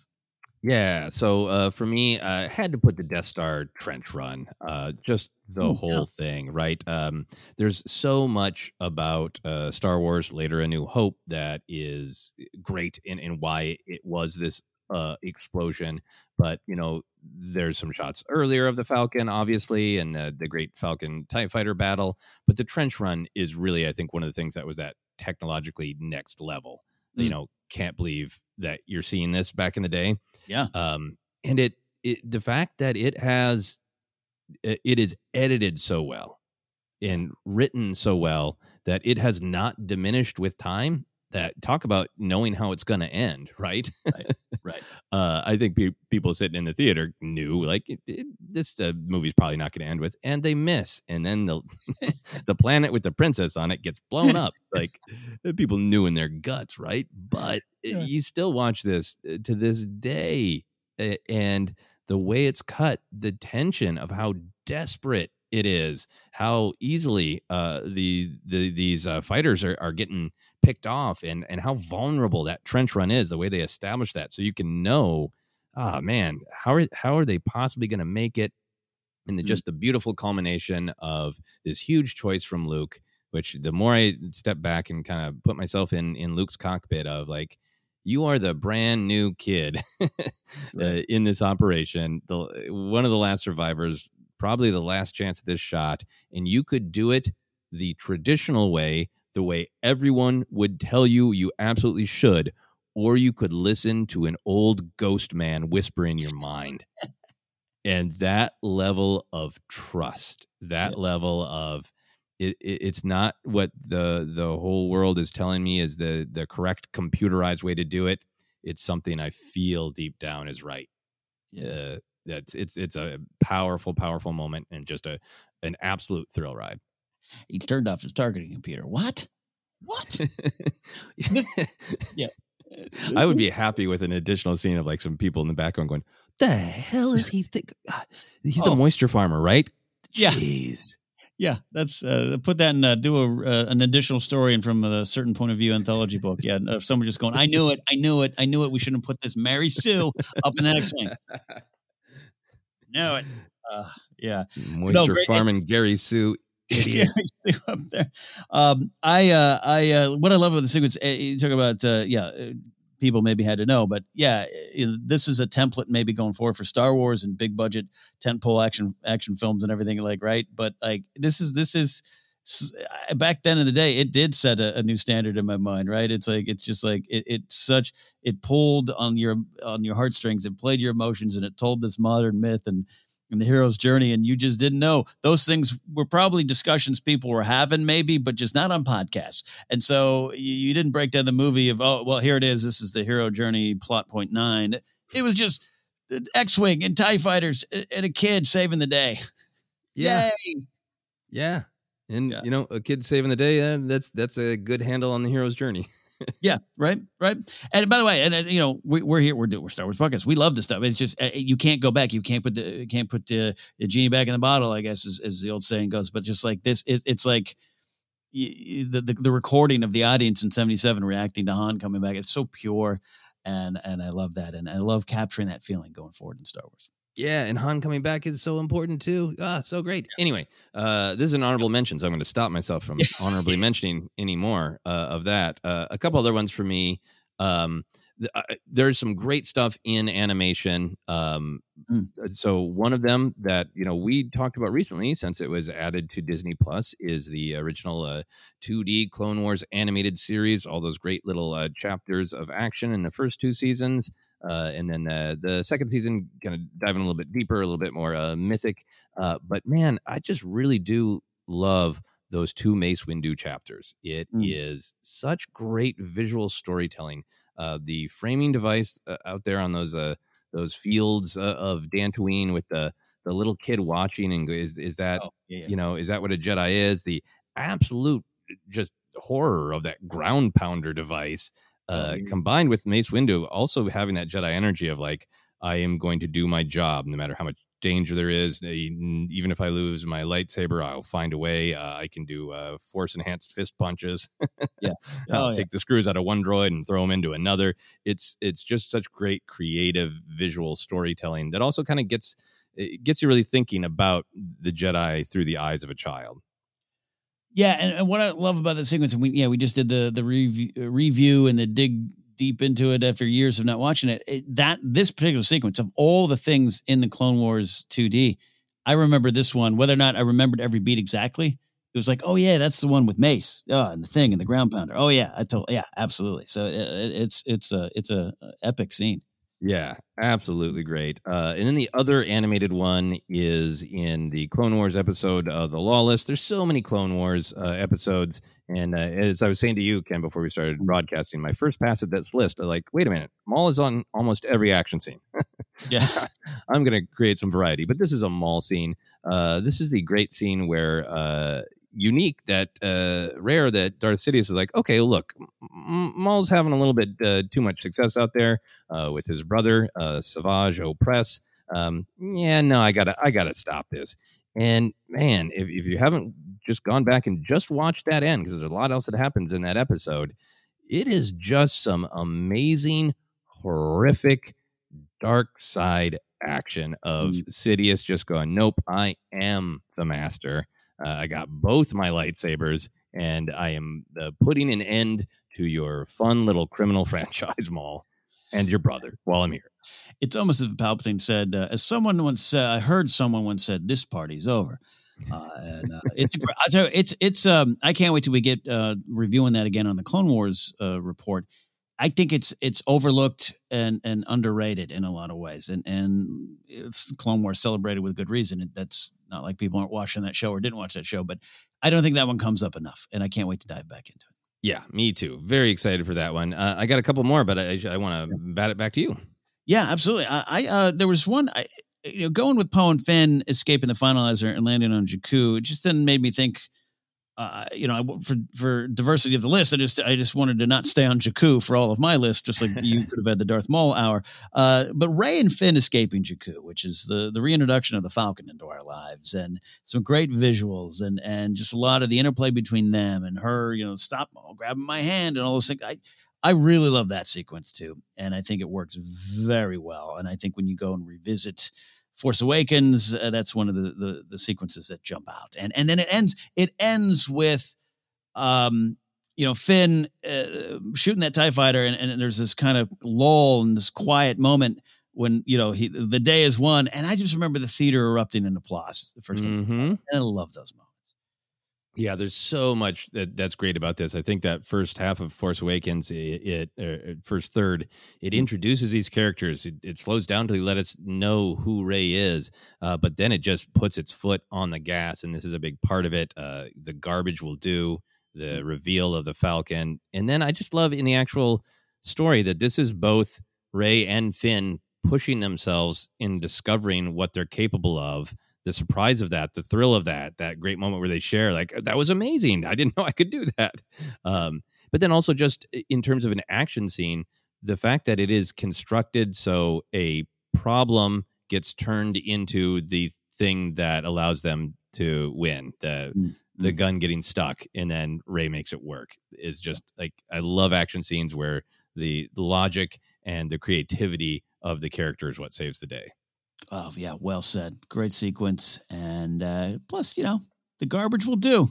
The Falcon returns. Love that.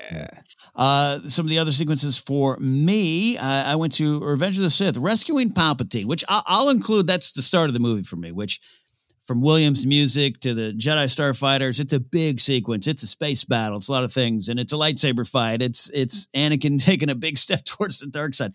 A lot going on. But just as a sequence called Rescuing Palpatine, that it goes from there to the spaceship landing and the camera pushing in on the Star Destroyer, the Visible Hands command bridge. That is a very fun. I think I don't know if it stands the test of time. I think it actually exceeded the test of time and got better for people, especially as more people celebrated that film or the prequels in general. There's just a lot there that I really just am drawn to. Even some of the dumb R2 related humor, which I remember in 2005 I didn't like as much. Now I'm like, yeah, you shoot that all over the floor. I just think it's so fun, and it's very Star Wars, and it's very big. And again, with Williams' music, the gung gung dung dung, like it's just something different, and it's something big, and then it goes into intimate kind of character insight during this action.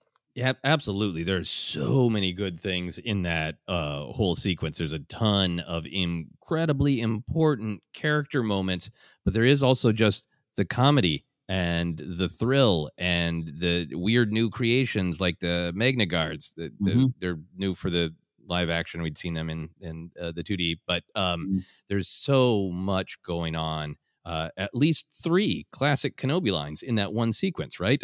Always on the move. I love that about Anakin.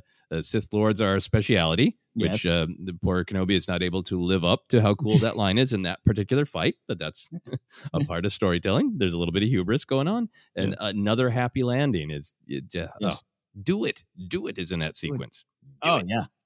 Yeah, you're right. No, there's you're right. A lot of prequel moments that maybe they've been memed, good and bad, but there's a lot to pull out of those moments. I love that, including Dooku's face of, what? I've been duped?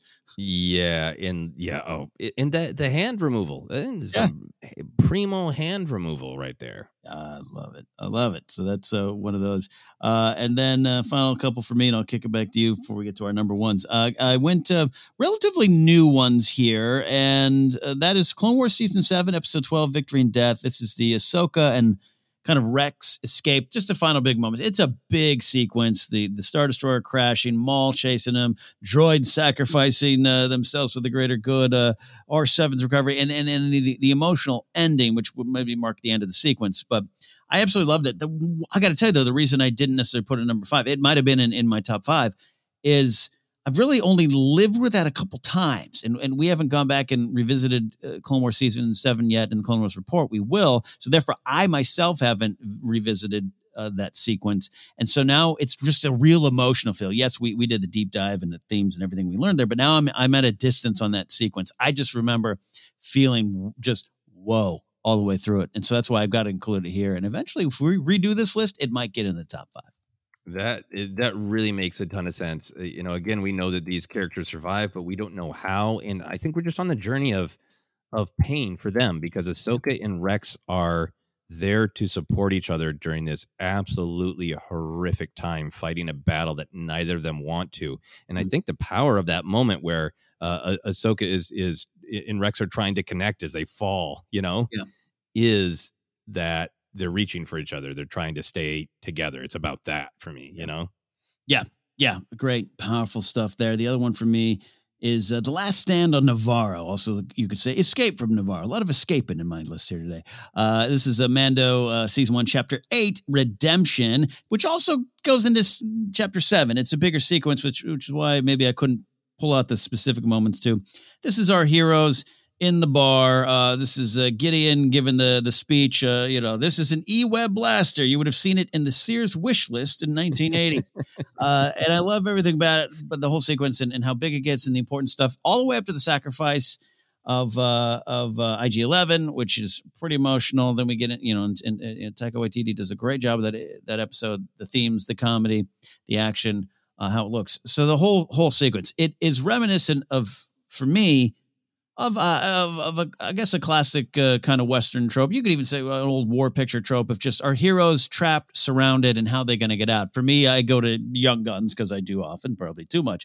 The first Young Guns, where all of our heroes in the house and John Tunstall's house, and you got Colonel the Colonel around. Was it Colonel Nathan Jessup? No, that's the other movie. That's Nicholson, isn't it? But you got the cavalry showing up. You got Jack Palance there. You got it's Tom Cruise is there actually in a cameo.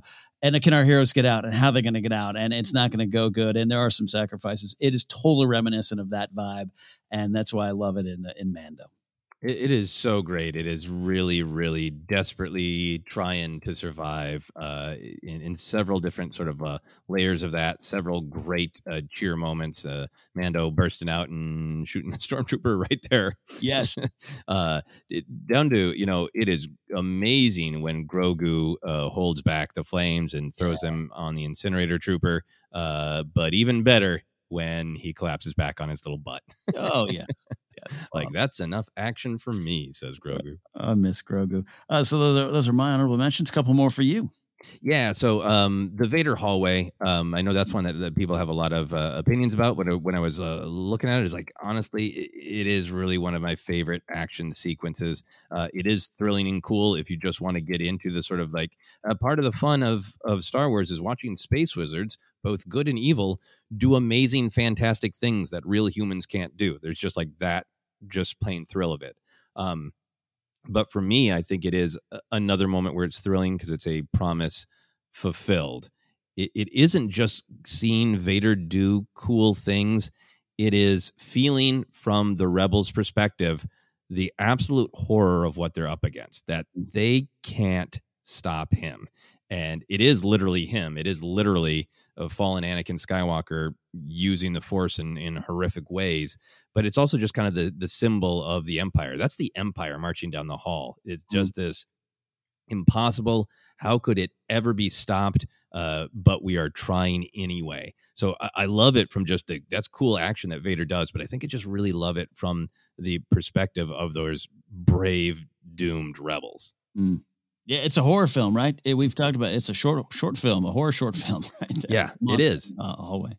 It is, yeah, and like we can talk a lot about Vader and like how much of Anakin is in there and the possibility of redemption. You just watch him march down the hallway and like he's a pretty far off from redemption right now. Yeah, in that hallway, he's pretty far. Then the last one for me is the first phase of Luke and Vader's lightsaber fight in Empire Strikes Back. I love the whole thing; it's meaningful, but in terms of just action scenes that have thrilled me since I was a tiny child. The marching up the stairs, the igniting the blades, everything through Luke. Think you'll find I'm full of surprises. Whoop!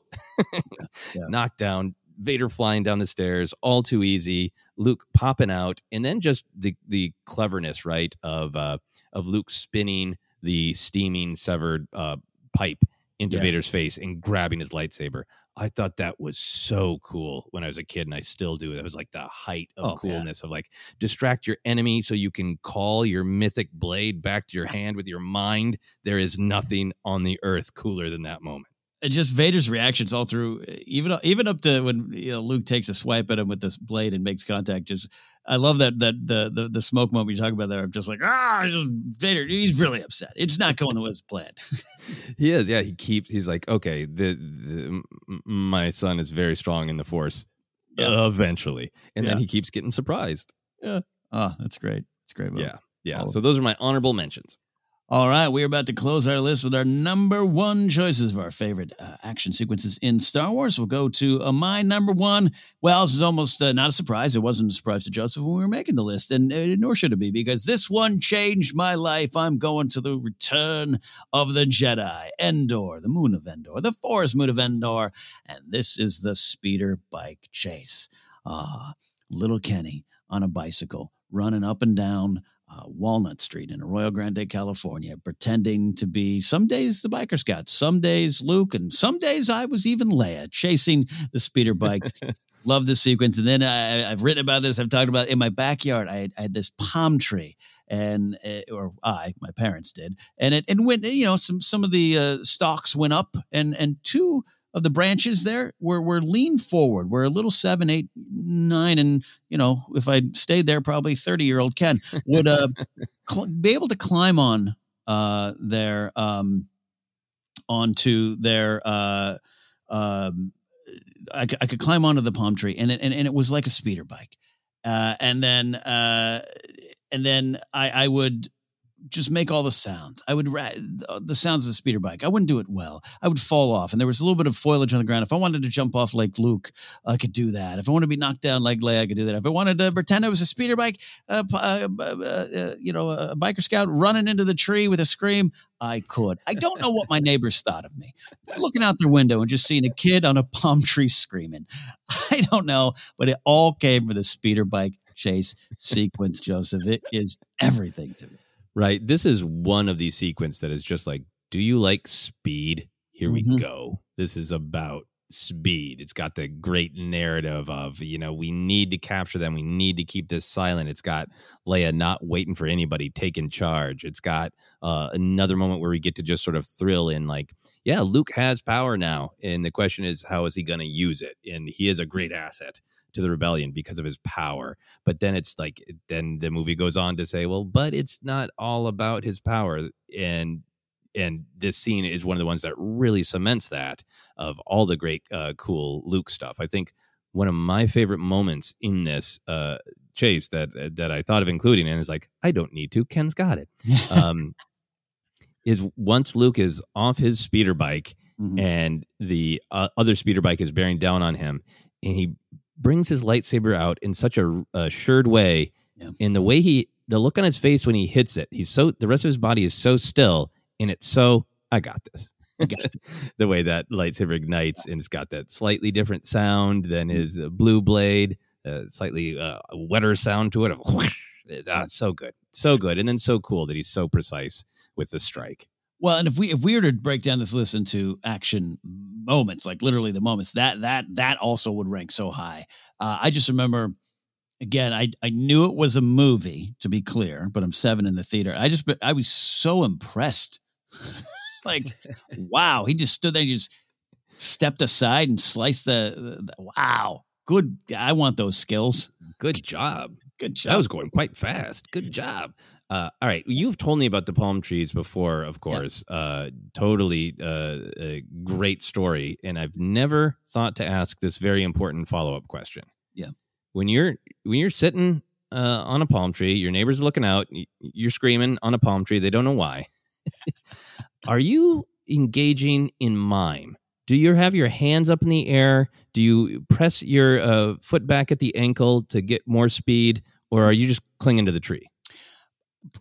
I'll tell you what, in my head, I was probably doing everything you described, but in reality, probably just clinging to the tree with some bare arm movement there. Just like, because the sequence is shot and just, put together so well and edited so well. And now, even then, we started, the behind the scenes story and magazines and, Star Wars specials, Star Wars The Jedi, everything. We know when we put the scene together. So I think because I would be focused on the biker scout putting his foot down, pedal to metal, or the shot of the blaster and reaching across to fire. So all those little movements, this is, growing up with Star Wars, no matter the generation you grow up in, and no matter when you first discover these, if you're swept up by the imagination and just the epic scale of these moments, those little things start to just become what you mimic. And so I think it's a great question. I probably wasn't doing it well, but everything about it, every Luke falling off, stunt guy probably falling off into a mattress or whatever, great flip. Right. And I wouldn't necessarily do that one, but I'd fall off the tree slowly and get up, That is so great. So there wasn't even any mime to help your neighbors. It was just you on a tree screaming. Yeah. And I'm sure, looking back, my neighbors first through 6th grade, we're at this house.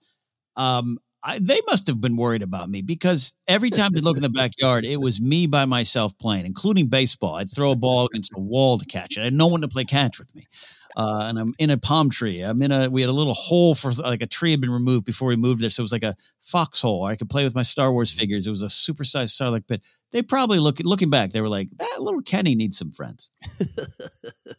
This is such a great sitcom moment. I'm just imagining panning into that person's house and like, that kid needs a friend. Canned laughter. So anyways, I know I'm sharing a lot of my personal memories here, not about the sequence, but it is, it's just iconic. That it is that word. It is so Star Wars, and it's interesting. Just like over the years, I can look at Return of the Jedi with a different light, and never look down on it, but just have take different things from the other films, and maybe the other films rise in those ranks. But really, the Return of the Jedi just captured this 7-year-old's imagination like nothing else. And it was stuff like this, and the sounds and the visuals and the cuts and the edits and the scream. Oh, that scream of the biker scout hitting the tree. Man, right after he thought he had a victory, and Ewok involvement with it too. Like, it's just everything about it. It worked. It's so great. It is so great. And it was so that, like, I want to do that and I'm scared to do that. When I saw it as a kid. And going back to the original, some of the questioning up top, Joseph, this would be then when I would get on the bike and ride up and down the street, mailboxes on the sidewalk. This is where I was afraid I'd be that biker scout. So I would reenact the scene slowly. Slow reenactment. Yeah, for a little while we lived in a place in the suburbs of Minneapolis that had our backyard was up against this strange wooded area. That it was like that wooded area was like a commercial for stranger danger, like especially in the 80s. But we would go ride our bikes in there, and I would every time I rode fast. There's woods, it's on a path, but I would try to ride as fast as the speeder bikes, and I'd be terrified. Right. Oh, love it. Love it. Speeder bikes, biker scouts, love you so much. Thank you for all the memories and excitement as a kid and as an adult. Joseph, that's my number one, which means we're going to close the show with your number one most favorite action sequence in Star Wars. Oh, my number one is the one that was just like, honestly, looking in my soul, it's what it had to be. I could make arguments for other, like, more meaningful or more well done or whatever, but it's just the truth. It is the one that has given me the most thrills over the years. We're going to a very similar place, Return of the Jedi again, and this is Luke and the Rebels versus Jabba's whole life. Oh, yes. There is so much going on here. It is deep and thematic. I love that there is a Jedi attempt to resolve all of these conflicts with money, with a little bit of trickery. There are multiple warnings.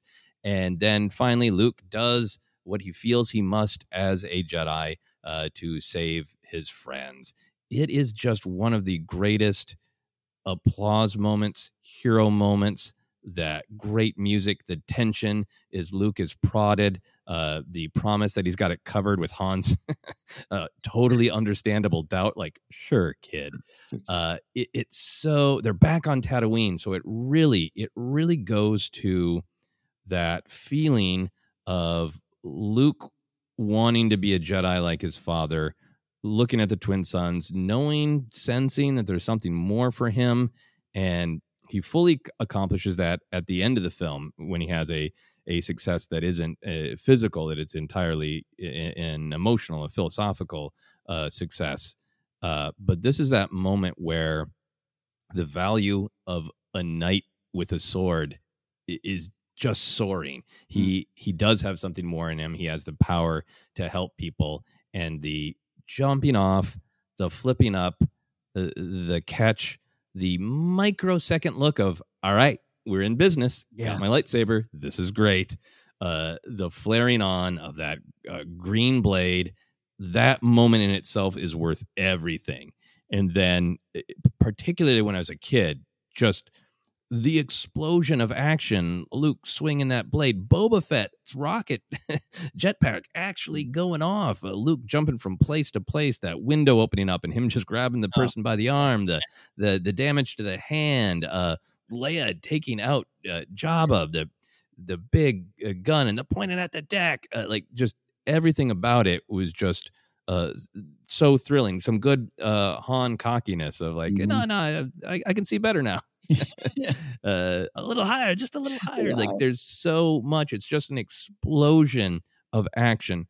I think for any time, for any age, because it's emotionally motivated, it's character motivated, it's plot motivated, but particularly for back in the day. This action scene even kind of gets poked fun at, right? The way movies are watched now, of like, yeah, you slow it down, you not even slow it down, you make it a GIF, and like, yeah, Luke's foot isn't connecting with that guy. Great, it's a force kick. That's fine. Boba Fett, the big explosion of action is he flies over and not a ton happens. Like, it was thrilling at the time, though. Yeah. And I hope when people watch it now, seeing it for the first time on an iPad or however the hell they get to watch it, that it has that same thrill. But for me as a kid, when it came out, it was a massive, unbelievable explosion of action, all motivated by my hero that everyone doubted, really stepping up to the plate in this thrilling way. That's a great point. Great breakdown of sequence. But that's a great point. Luke, this is kind of Luke going, yeah, I got this. I got this. And no one you're so right. You're so right. Chewie seems to believe him. Lando's like, okay, all right. I mean, Leia knows. So like we get those great shots of like, they're kind of on board, but it's presented to us from like Jabba literally going, Jedi, and Han going, great. and look, this is the kid that took out the Death Star, But you know, he doesn't end. This is the next chapter. The last time we had seen him, you know, he's hurt, he's injured, he's lost a head. So it is a great statement that Luke is making here. I think it's a key part of the sequence. Yeah, and I mean he survives the Rancor, but this is the the knight with the sword. And just to bring it home, a personal memory to match your wonderful palm tree story. I can't remember what age I was, but it was a time where my family really didn't have a lot of money. So there was an explosion of VCRs, and kids at school were talking about all the movies that I did not see, right. Or because they had cable, and I enjoyed those reruns of Gilligan's Island very much. And for my birthday, my dad figured out that he could afford to rent a VCR and one film. And we went the suburb of Minneapolis to this dingy store that probably had an adult back room that I was not aware of because it had that vibe. Rented a whole VCR, hooked it up, put in Return of the Jedi, watched all of the movie up until the Falcon and the X-Wing flying their separate ways. And both me and my brother turned to each other and just said, let's just stop and rewind. We're just going to watch that part again. And we watched just that little short film of the rescue of Han Solo again and again and again before we got around to actually watching the rest of the film. That's a great story, and I'm not turning this into a kids these days conversation, but there was something special about, we had the rent the VCR nights or weekends, and it was just like you had to choose carefully, and so often Star Wars was the choice, which just spoke to its power, and I love that experience you've got there. Yeah, it's an absolutely great memory, and one of the things that makes this my number one action scene in Star Wars. It's so great, and my final note on it here for you is when you look at this in 83 or just in the course of the movies unfolding in front of you there, it's the biggest sequence yet. Empire's got amazing things and big things and the big fight and the wait and the reveal. And Star Wars has got so many, New Hope, there you go. But a Star Wars back in the day, it's got the Death Star, the escape from the Death Star itself, tractor beam. It's got so many wonderful sequences in it. But this is huge. This is sprawling. We always say it is kind of a short film. The Jabba's very big, very bad day. But it is mind blowing. In 83 to go, this is where the franchise is now, all over, big action. Yeah. And I think playing with action figures, if you had the vehicles, you could kind of act out the big fights. You could act out lightsaber fights. You could act out kind of blaster fights down imaginary corridors. But this was so much just a big bunch of people having one-on-one action. It did feel to me like this is the way I play with my action figures, but it's on screen. Yeah. It's amazing. Yeah. Oh, great way. I would say absolutely that deserves the number one spot on our list. It is an all-timer, but this is why we love Star Wars. So much action to enjoy, to dig into, and also just to get the feels from. And there'll be more on the way. We can always redo this list because action will always be part of Star Wars. Joseph, thank you so much for sharing your memories and your list, your duels, and all of the Maul and Kenobi moments. Thank you, sir. Absolutely. Thank you. This is a ton of fun to just get thrilled about action sequences. Thrilled indeed. And as always, with every Force Center Star Wars ranked list, harder than we initially thought when we go to write our list. So many choices. Thank you all for listening. If you have your own list, you can let us know. Share your favorite action moments and why you love them by following us on Twitter at Force Center Pod. Use the hashtag Star Wars Rank. We're on Instagram and YouTube as well. You can like our Facebook page at Force Center Podcast. We have merch available at tpublic.com/user/Force Center. You want an audiobook on us? Go to audibletrial.com/Force Center. Again, that's audibletrial.com/Force Center. Get an audiobook on us. Help the show and help yourself. You can support us by listening to the podcast in a lot of spots: Anchor, Google Podcasts, Apple Podcasts, but also try Spotify and Amazon Music now. And you can support us directly. A lot of new Patreon supporters in the last couple of weeks. We really appreciate it. You can support us at patreon.com/Force Center. You can follow me at Cat Knapsack or catknapsack.com. And for you, Joseph, where can they go? Yeah, you can find me on social media, Twitter, Instagram, TikTok, at Joseph Scrimshaw. And for all my other comedy adventures, you can check out my website at josephscrimshaw.com. And if you happen to live in the Los Angeles area, you can watch me, maybe, perhaps drive by and see me trying to find a palm tree that I can sit on and act out the speeder bike sequence like Ken did. I'll tell you what, that house still exists. There's a fence up around it now. When I'm on my hometown, I drive by and think, maybe just one more time, can I ride that palm tree? Oh, you need to go to the door and film the. So I was wondering if I could go in your backyard. Is there a palm tree kind of angle to? Yes. Can I ride it again? Again? Yes. Oh, there we go. That's it for this week, my friends. Force Center, Star Wars ranked. We're done for today. Star Wars has been ranked.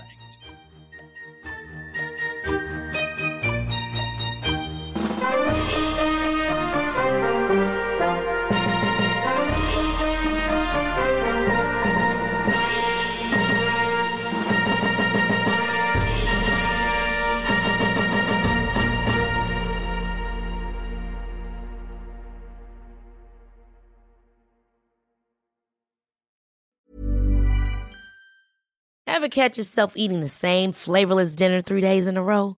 Dreaming of something better? Well, HelloFresh is your guilt-free dream come true, baby. It's me, Keke Palmer. Let's wake up those taste buds with hot, juicy pecan-crusted chicken or garlic butter shrimp scampi. Hello Fresh. Stop dreaming of all the delicious possibilities and dig in at HelloFresh.com. Let's get this dinner party started.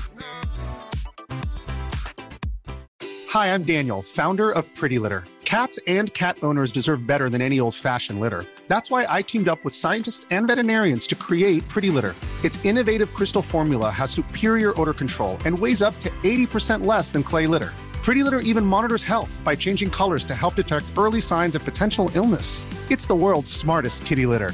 Go to prettylitter.com and use code ACAST for 20% off your first order and a free cat toy. Terms and conditions apply. See site for details. Even when we're on a budget, we still deserve nice things. Quince is a place to scoop up stunning high-end goods for 50 to 80% less than similar brands. They have buttery soft cashmere sweaters starting at $50, luxurious Italian leather bags, and so much more. Plus, Quince only works with factories that use safe, ethical, and responsible manufacturing. Get the high-end goods you'll love without the high price tag with Quince. Go to quince.com/style for free shipping and 365-day returns.